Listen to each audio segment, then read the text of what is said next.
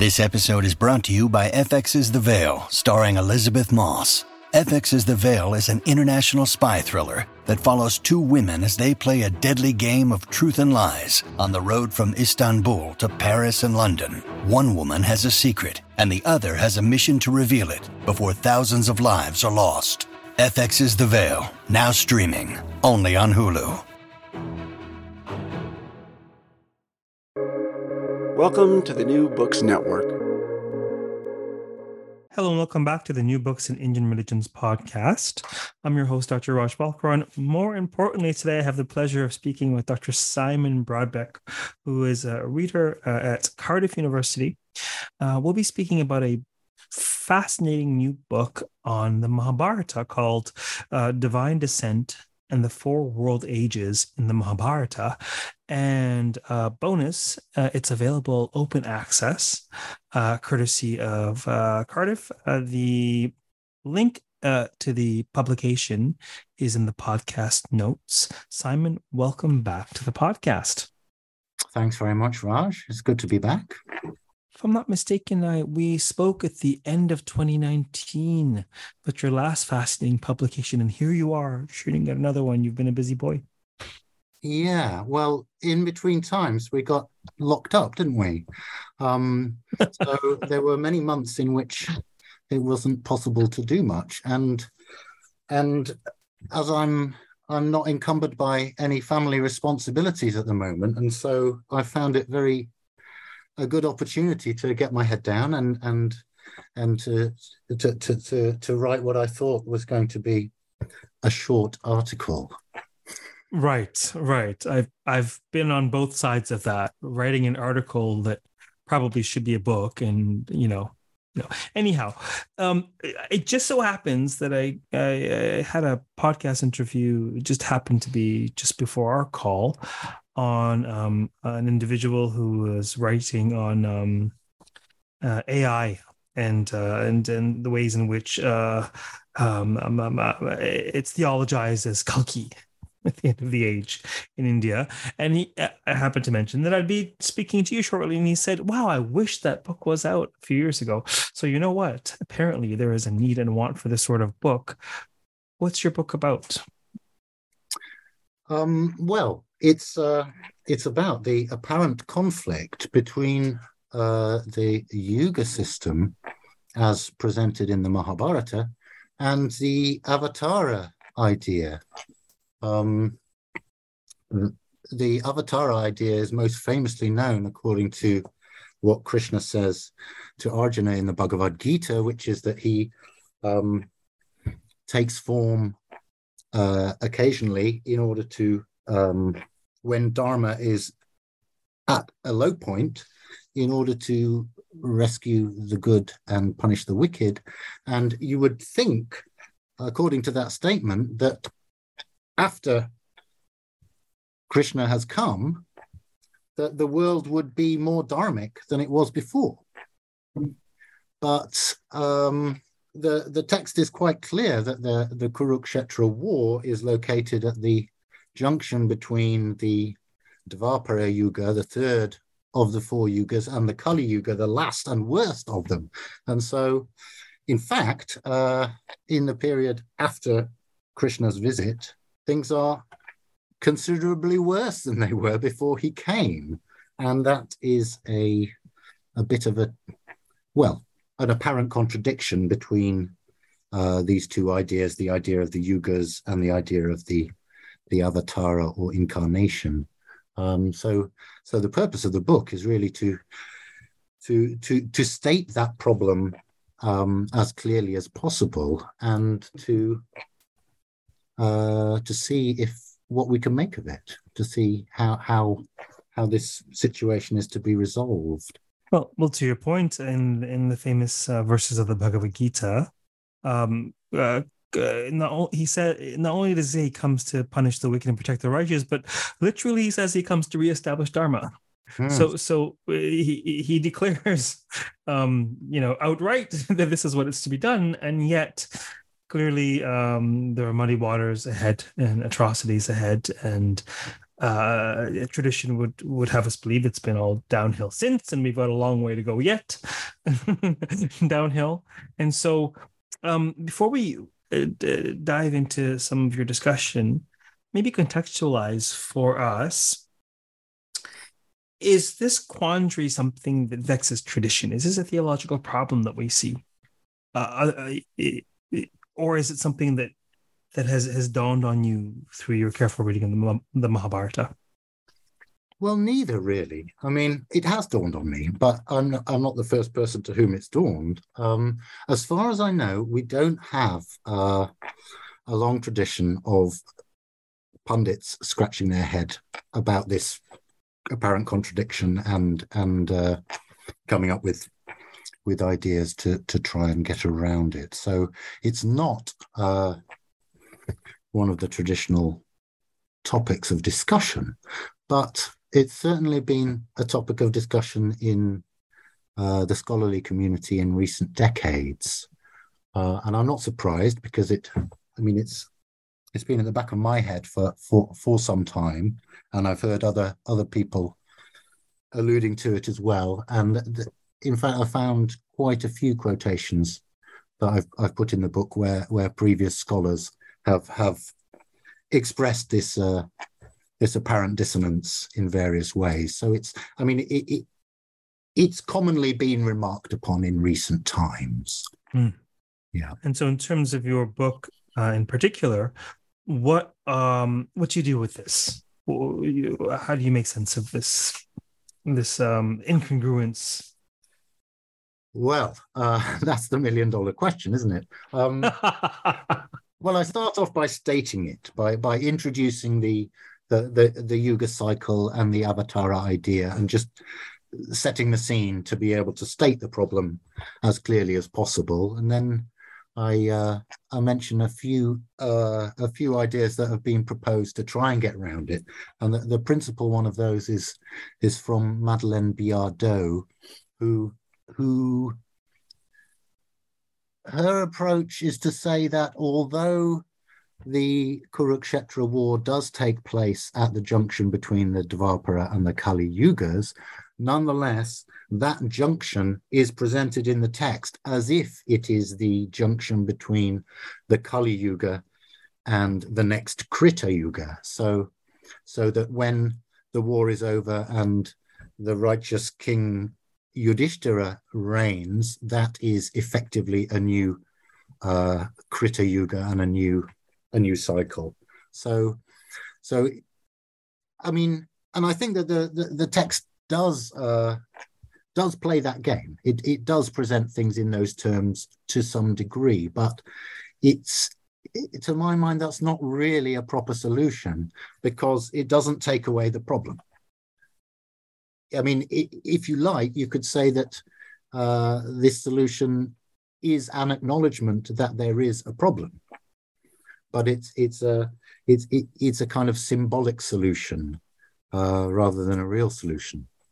So I wouldn't say that I've necessarily been able to come up with a proper solution, but what I've tried to do is to put down my thinking on this topic, which I think gives us two clear directions in which we can try and go in order to get a better solution than Madeleine Biardot's. So there's two main chapters in the book which articulate two different kinds of solution. And the first one of those is to say that the Avatara somehow represents what is happening across the whole Mahayuga, across the whole cycle.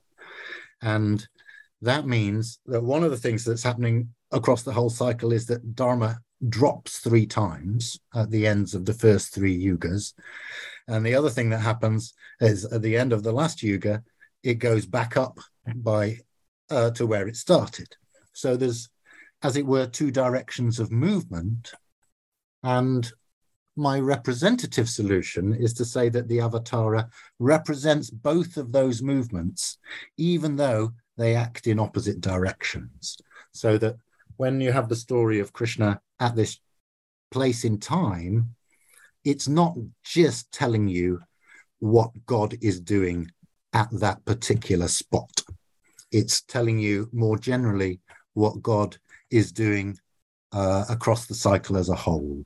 And that means that the description is self-contradictory, because if you tease out the two aspects of it, in fact, they are actualized at different moments. So that's my, broadly speaking, my first solution, which is to think of the avatara not as a causal actor, not as actually making an objective change in the world, but somehow as representing God's role with respect to time as a whole. So that's the longest of my two answers. The other answer that I came across is to think of it more literally and more causally, and to think, okay, well, if Krishna, who comes at the beginning of the Kali Yuga, is establishing Dharma, then he must somehow plant a seed that takes 1,200 years to bear fruit. So this idea is that by coming and doing what he does at the beginning of the Kali Yuga, somehow Krishna makes the next Krita Yuga happen 12,000 years later. And in order for that to work, I think we have an emergent, exciting view of the nature of the text, because the way this would work is by the story of what Krishna did, and in particular, the story of what Krishna said to Arjuna in the Bhagavad Gita, being presented in a Sanskrit text that is accessible to all genders and to all social classes, means that once the Mahabharata is, as it were, published and released, people can take advantage of Krishna's message. And even if it takes 1,200 years, the existence of the Mahabharata can eventually lead to a situation where everybody becomes proper bhaktas of Krishna, and brings about the new Krita Yuga. So that, broadly speaking, is the second of my ideas, that has a very important role for the Mahabharata itself. And so with this textual causation theory, we can really make do good justice to the Bhagavad Gita message at the heart of the Mahabharata, and to the Mahabharata's apparently very high opinion of itself as a kind of instrument of salvation. Say a word, Simon, about what to say without getting to specialists. How do you use the text? What are some of the different ways in which folks view the Mahabharata, and what is your stance in terms of the method in which you engage the text? Yes, thank you, Raj. That's a very important question, because it's really, I think, only because I approach the text in the way I do that I have been able to take this question seriously enough, and come up with these two. I mean, they're not watertight answers at all, but they're kind of possible ways of moving towards an answer. Well, the Mahabharata is viewed in many ways. I am not a member of the faithful community, so I don't revere any of the Mahabharata's characters as gods. I have a scholarly view, a scholarly approach to the text, but it's not is not aligned with the main scholarly view that we've seen in the past few hundred years, which has been a tendency for European and American scholars to view the text as a text that was built up gradually over many hundreds of years, expanding with successive editors and really changing character quite significantly from one century to another. And according to that view, in fact, which goes in English language scholarship, goes back to Edward Washburn Hopkins, who was writing at the end of the 19th century and at the very beginning of the 20th. According to that view, the principle of Avatara, the idea of Avatara, and also the idea of the Yuga cycle are both usually thought to be, as it were, late entries into the Mahabharata. So if it's difficult to make sense of them with respect to the text as a whole, the tendency of scholars has been to say, well, they were introduced only latterly and not very convincingly and not very systematically. So traditionally, traditionally within the academic community, there hasn't really been much attempt to resolve this contradiction. It's been placed alongside other apparent contradictions as it were, as a byproduct of the text's gradual expansion. So in order to take this question seriously, I've developed a way of viewing the text as simply as one text. So I don't think of it as the eventual result of a series of redactions, or I don't think of it as something that's changed character. I just look at the text that we have, which is the critically reconstituted Pune text, and just try and take it. Well, I think of it as taking it on its own terms, and just I'm just not imagining that it was ever anything different from what it presents as. And in fact, that, for me at least, that approach to the text means including the Harivamsha as part of it. So the last time we spoke in these circumstances was about the translation of the Harivamsha that I've published. In fact, that translation project was a means to an end for me.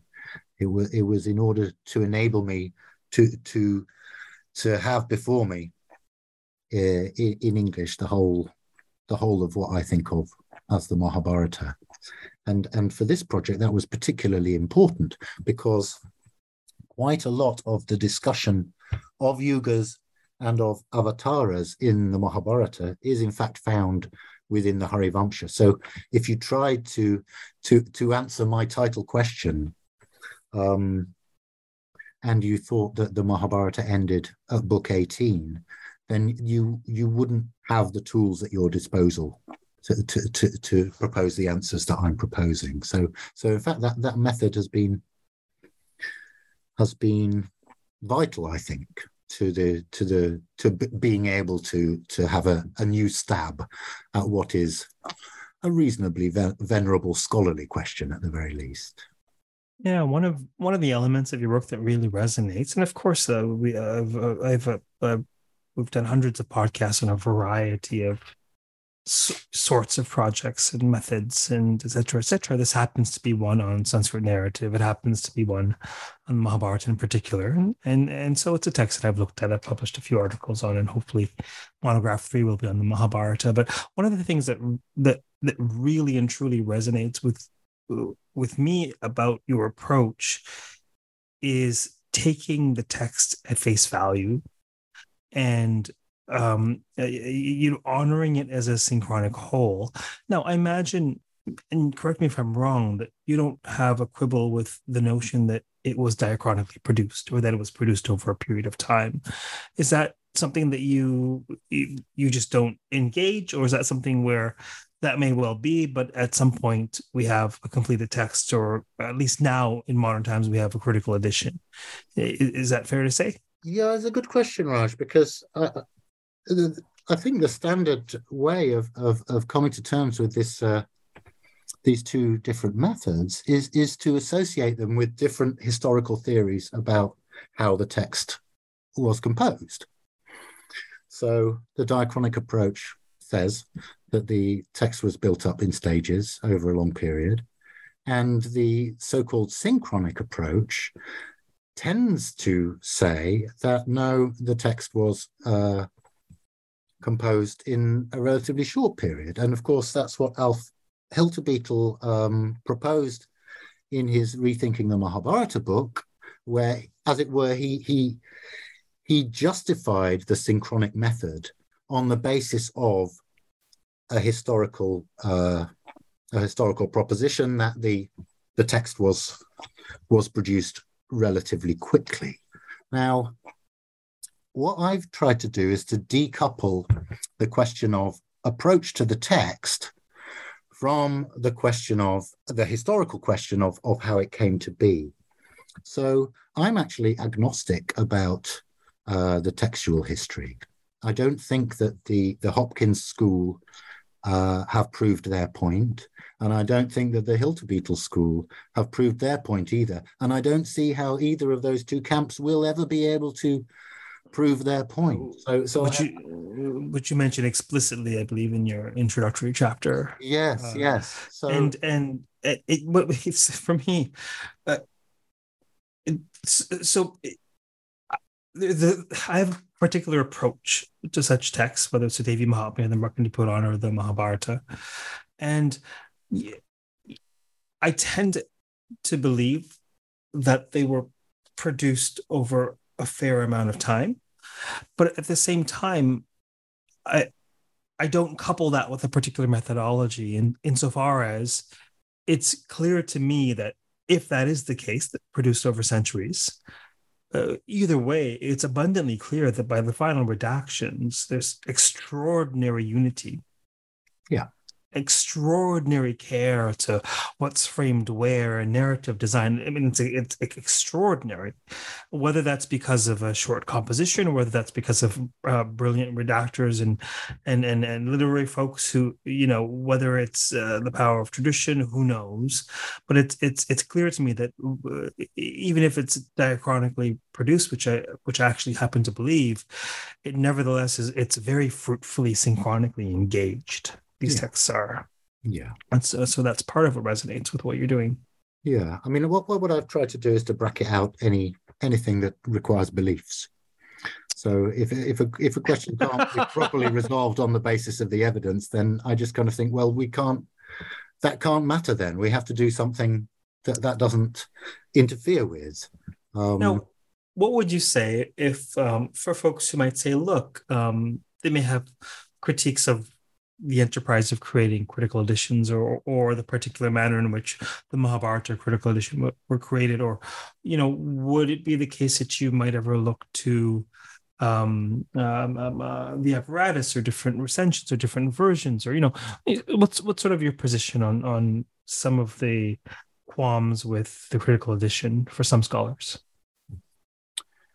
Well, I think that the critical edition is a real problem for the diachronic approach, because in fact, when the critical edition project was first mooted, it was imagined by all and sundry that it would have the effect of proving philologically that the parts of the Mahabharata that were widely thought to be later editions were in fact later editions, and that it would allow the editors to move back to the real epic. But it didn't have that effect at all. And so I think that from the diachronic school, there's been a tendency to pick holes in or to be more critical about the method and the product of the critical edition than otherwise they would have been. I think that it was extremely well done. I think that the Mahabharata tradition was peculiarly amenable to the method that was applied, to the stematic method, and I think it's a very, very convincing reconstruction. I mean, obviously there are some parts where you might disagree with what the editors have done, particularly with the principle of lectio difficilior, where sometimes there is something that is really quite difficult to make sense of in the reconstituted text, but in almost all the manuscript versions, they have something that makes much better sense. So I think that there's certainly scope for disagreeing with the editorial decisions in specific instances, but overall, I think it is a very convincing and enormously useful publication. The critical edition. I can't really imagine Mahabharata studies without it now, because I mean it means we can all talk about the same text. So Yes, absolutely. Yeah, yes. Part of what really, for me, demonstrated the power of the critical edition. Not to say, one couldn't have qualms or there aren't ways to improve upon it, or one might say, hey, there's this wonderful story of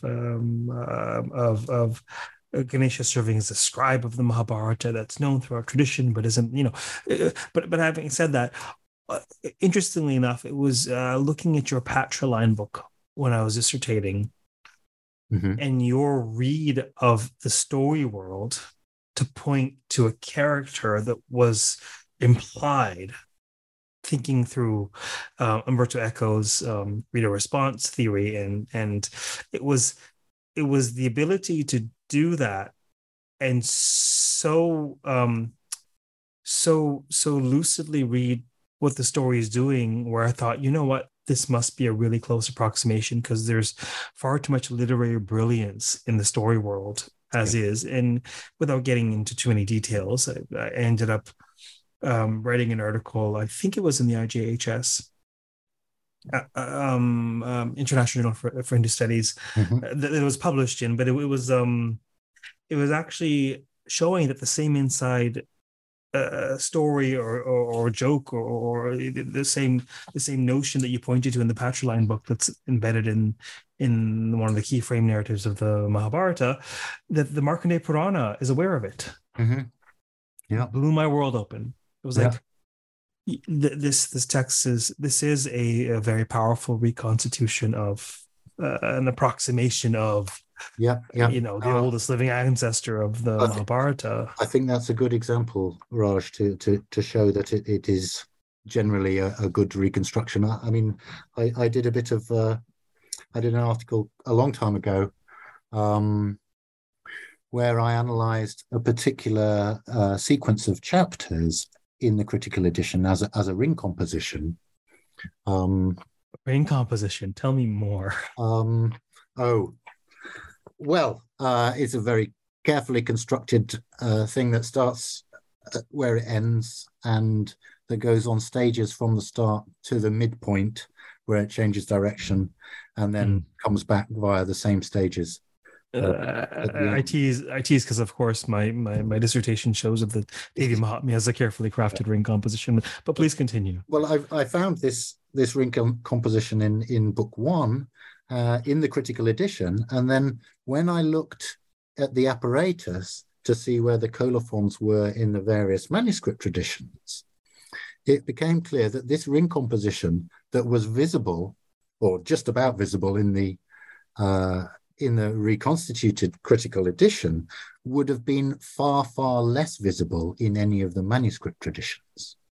So it looked as if it must have been an aspect of the text a long, long time ago in the archetype that was then kind of forgotten about or covered over somehow in the interim in the various branches of the tradition. And it was only reconstruction attempt that had kind of uncovered it again. But the critical editors themselves hadn't spotted that ring composition. So well, no one has. I mean, a handful of South Asianists have in various texts, but it's fascinating to me, that this phenomenon exists in seemingly unrelated traditions. And one wonders if it's just a function of perhaps oral culture, if it's a device for remembering, if it's, who knows, who knows where this comes from. But the idea, but go ahead. Well, I was going to say, Raj, me and you have an awful lot to talk about with respect to ring compositions, but this book doesn't talk about ring compositions. So that, some readers may be very relieved that this is a book where Brodbeck doesn't bang on about ring compositions. Yes, this book does not talk about ring compositions. And so I have to watch myself speaking with someone like Simon, that I always keep this very accessible. But nevertheless, we can nerd out on ring composition. That's at some other future time, perhaps at Spalding in the spring. It is a fascinating book, your discussion, the taking at face value the text as it is, and the impulse to not dismiss as later interpolation elements that are innate to the text that tradition has maintained in this manner for whatever reason, and trying to make sense of it and think alongside the text. It is fascinating. Was there anything in your work in this process that surprised you, or that sort of stood out to you in this journey?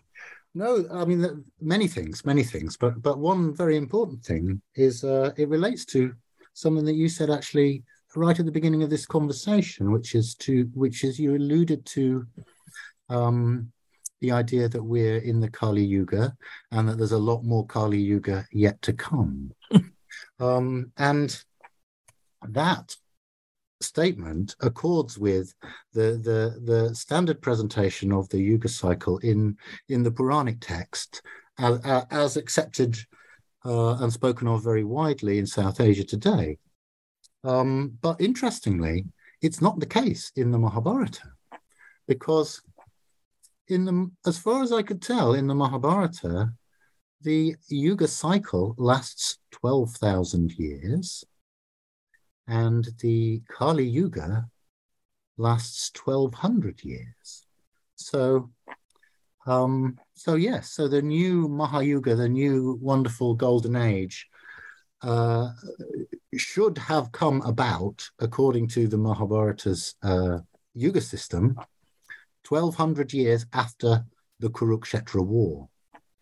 And it's on the basis of those timings, that I think the early audiences of the Mahabharata were anticipating the imminent arrival of the next Mahayuga and the next golden age. So it's interesting that in the Puranic scheme, the yugas are all 360 times longer than they are presented as being in the Mahabharata. And according to that longer time scale, the drama that I talk about towards the end of my book, of the early audiences thinking that the new Mahayuga was coming soon, that drama is completely now absent, because, as you say, we've got an awful lot more Kali Yuga to get through before we can hope for a new golden age, according to the Puranic scheme. But what's interesting is that it is widely thought that the Mahabharata too considers all the yugas to be 360 times as long as, in fact, it does consider them to be. So one of the things I had to do was to find the verses that people base their the durations on, and to show that there is no suggestion here that the when it counts in years, that they are years of the gods. They're not. They're normal terrestrial years. But there's quite a lot of scholars who have said otherwise, and I think it's a very important part of the book to as it were push that misinterpretation aside and to allow the Mahabharata to speak for itself on that question. But it's very easy to see why the longer system would have been interpretively overlain onto the Mahabharata in retrospect, because it gives the lie to the Mahabharata's Yuga system when time keeps on marching on and the new golden age has apparently still not arrived. And we know that it hasn't arrived because we can't live to be 400 years old. So I think it's the Mahabharata's system of numbering has been replaced, as it were, in order to allow the Yuga idea to be maintained. But it's a rather different idea if you can't properly look forward to the next golden age. That's a fascinating and important distinction, and corrective indeed, in terms of the Mahabharata's conception of yugas. Was there anything else that sort of stuck out in your mind or sort of surprised you about this research? Well, yes. I mean, it ended up centering to a large degree around the character of the Earth, who is personified female in Sanskrit mythology, and plays a big role here because she's the one who is suffering with the weight of excess people upon her, and who goes to the gods. There are various different presentations of this scene, so it's not always exactly the same god that she approaches first, but the descent of the gods in order to produce a large massacre at Kurukshetra was at the behest of the Earth in order to solve her problem, and so that lent a gendered aspect to the discussions, and it also, well, it resonates quite well with the place in history where we find ourselves at the moment, because of course there's quite a lot of talk about the personified Earth in the newspapers, and has been for several years, and will continue to be, because we are in the time of climate change and environmental crisis, and so the kind of situation that the narrative responds to, the Earth's complaint, it matches in a way our current situation. I mean, I alluded to that in the last couple of pages. I mean, I haven't sought to bring out that comparison, but I think no reader will fail to notice it nonetheless. And it meant that this turns out to be a much more topical book than it would have been if it had been written 20 years ago. I'm not sure that it gives us any particular answers apart from what we already know, that having fewer people on the planet would be helpful for the planet's future. But it meant that all the time I was writing it, I was it rang bells. It rang bells in a way that you don't necessarily expect ancient Sanskrit literature to do.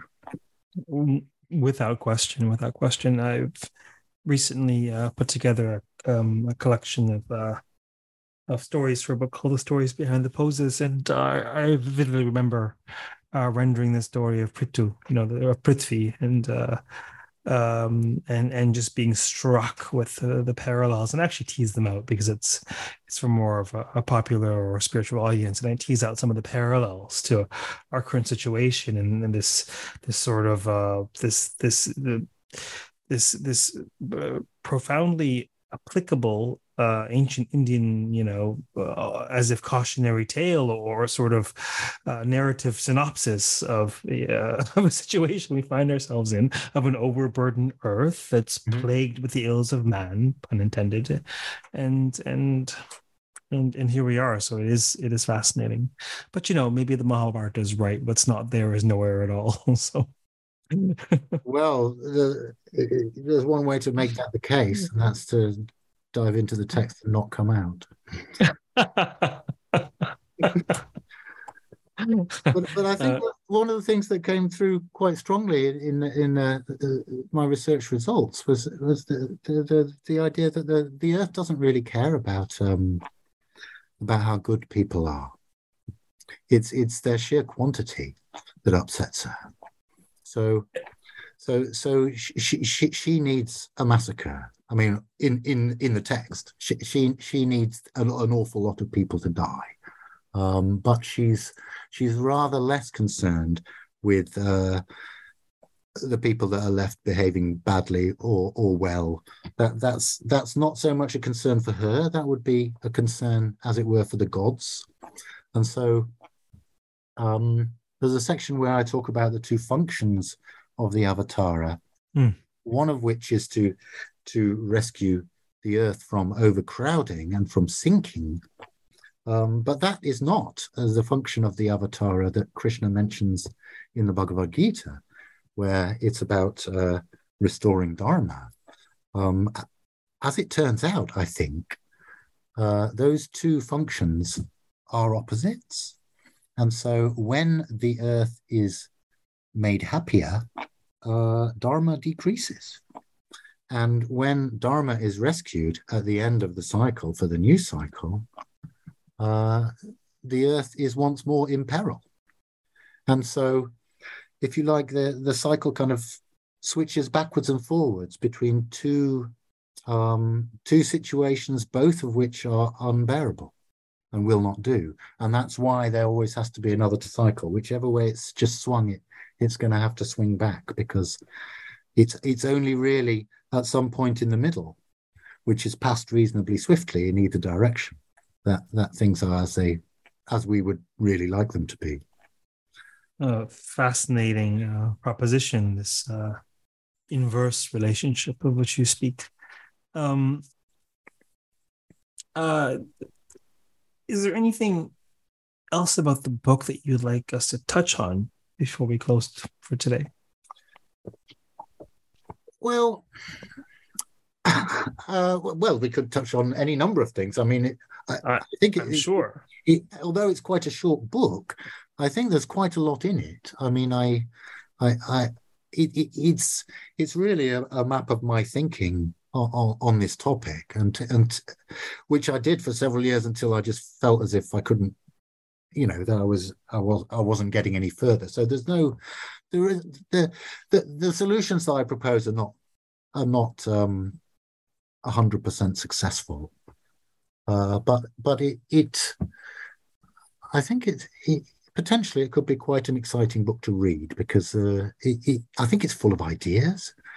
But one of my very favorite bits of it, actually, is where, in order to, and this is something I developed in conversation with my father, is to imagine how the world could move through the yuga system, could move from one yuga to another without an avatara turning up down here and doing anything in particular. So at the end of chapter 4, there's a description of a mechanical machine, an invented machine with pictures, where it can appear that the yugas are changing at the right points, without any special input. So with this machine, you just turn a handle at one side, and as long as gravity is constant, and you can turn this handle very, very slowly, but at a steady rate, the mechanism will move through the yugas at exactly the right points, without you having to press any extra button saying, okay, it's time to change yuga. So there's if you like, a mechanical theological model that I invented in order to try and think about whether an avatara was really causally necessary in order to, as it were, push time forward from section to section. So I particularly enjoyed the yoga machine. The yoga machine. Yeah. I mean, it's slightly tongue in cheek, and sure. I tried to make some bits of this book funny, but I realised that my sense of humour is not obvious. So whenever I give a talk, I try and make jokes, but people always laugh at different points. But this book is intended to be funny in parts. Well, part of the utility of the podcast, from what I gather, from what folks have said, it turns out a number of our colleagues listen, and they say they quite enjoy getting a sense of the personalities of some of the people they read or will read, and really it may well make a difference in the read. I mean, having met you a handful of times and certainly collaborated over email and et cetera, I get a sense of the funny bits. Good. But at the same time, perhaps without a sense of the personage behind the research, right? No, often it can be extremely difficult. I mean, yeah. I think it's I think there's an awful lot of jokes in the Mahabharata, but it's extremely difficult to get them. Often you kind of think, is that a joke? How can I tell? How can I tell? But no, I'm sure you're right. Just a bit of exposure to the personality behind the writing is enormously helpful in gauging the tone. But I'd hasten to add that I am deadly serious about the book. I mean, it's although it does have funny bits in it, I hope it will be received as a serious contribution and a useful contribution to what is really quite an obvious teaser in the text. It's funny bits notwithstanding, it is without question a serious piece of scholarship on a number of levels. So congratulations for getting it out into the world. And perhaps we'll close with the question of what next or what now? Yes, well, that is a good question, because in a way, this is a stopping point for me, because I did the Harivamsha translation in order to be able to do this project. I mean, there are other projects that will facilitate as well, but at the moment I'm busy translating. I'm translating book 7, the Drona Parvan of the Mahabharata, because it is intended to complete the University of Chicago Press translation that Van Buitenen began in the early 1970s. It is intended to complete that translation with or without the University of Chicago Press, and I'm part of the current team that is working on that. So yes, at the moment I'm trying to say no to any other things I wake up in the middle of the night wondering about, and trying not to start any new research projects, because that's a big task, and that's going to keep me busy for several years. Very, very happy years they will be. Excellent. We so look forward to that Parvan being published, and certainly we'll chat about that on the podcast. And most recently, Wendy Doniger had finished the last couple of books in the translation project, but there are a number still at large.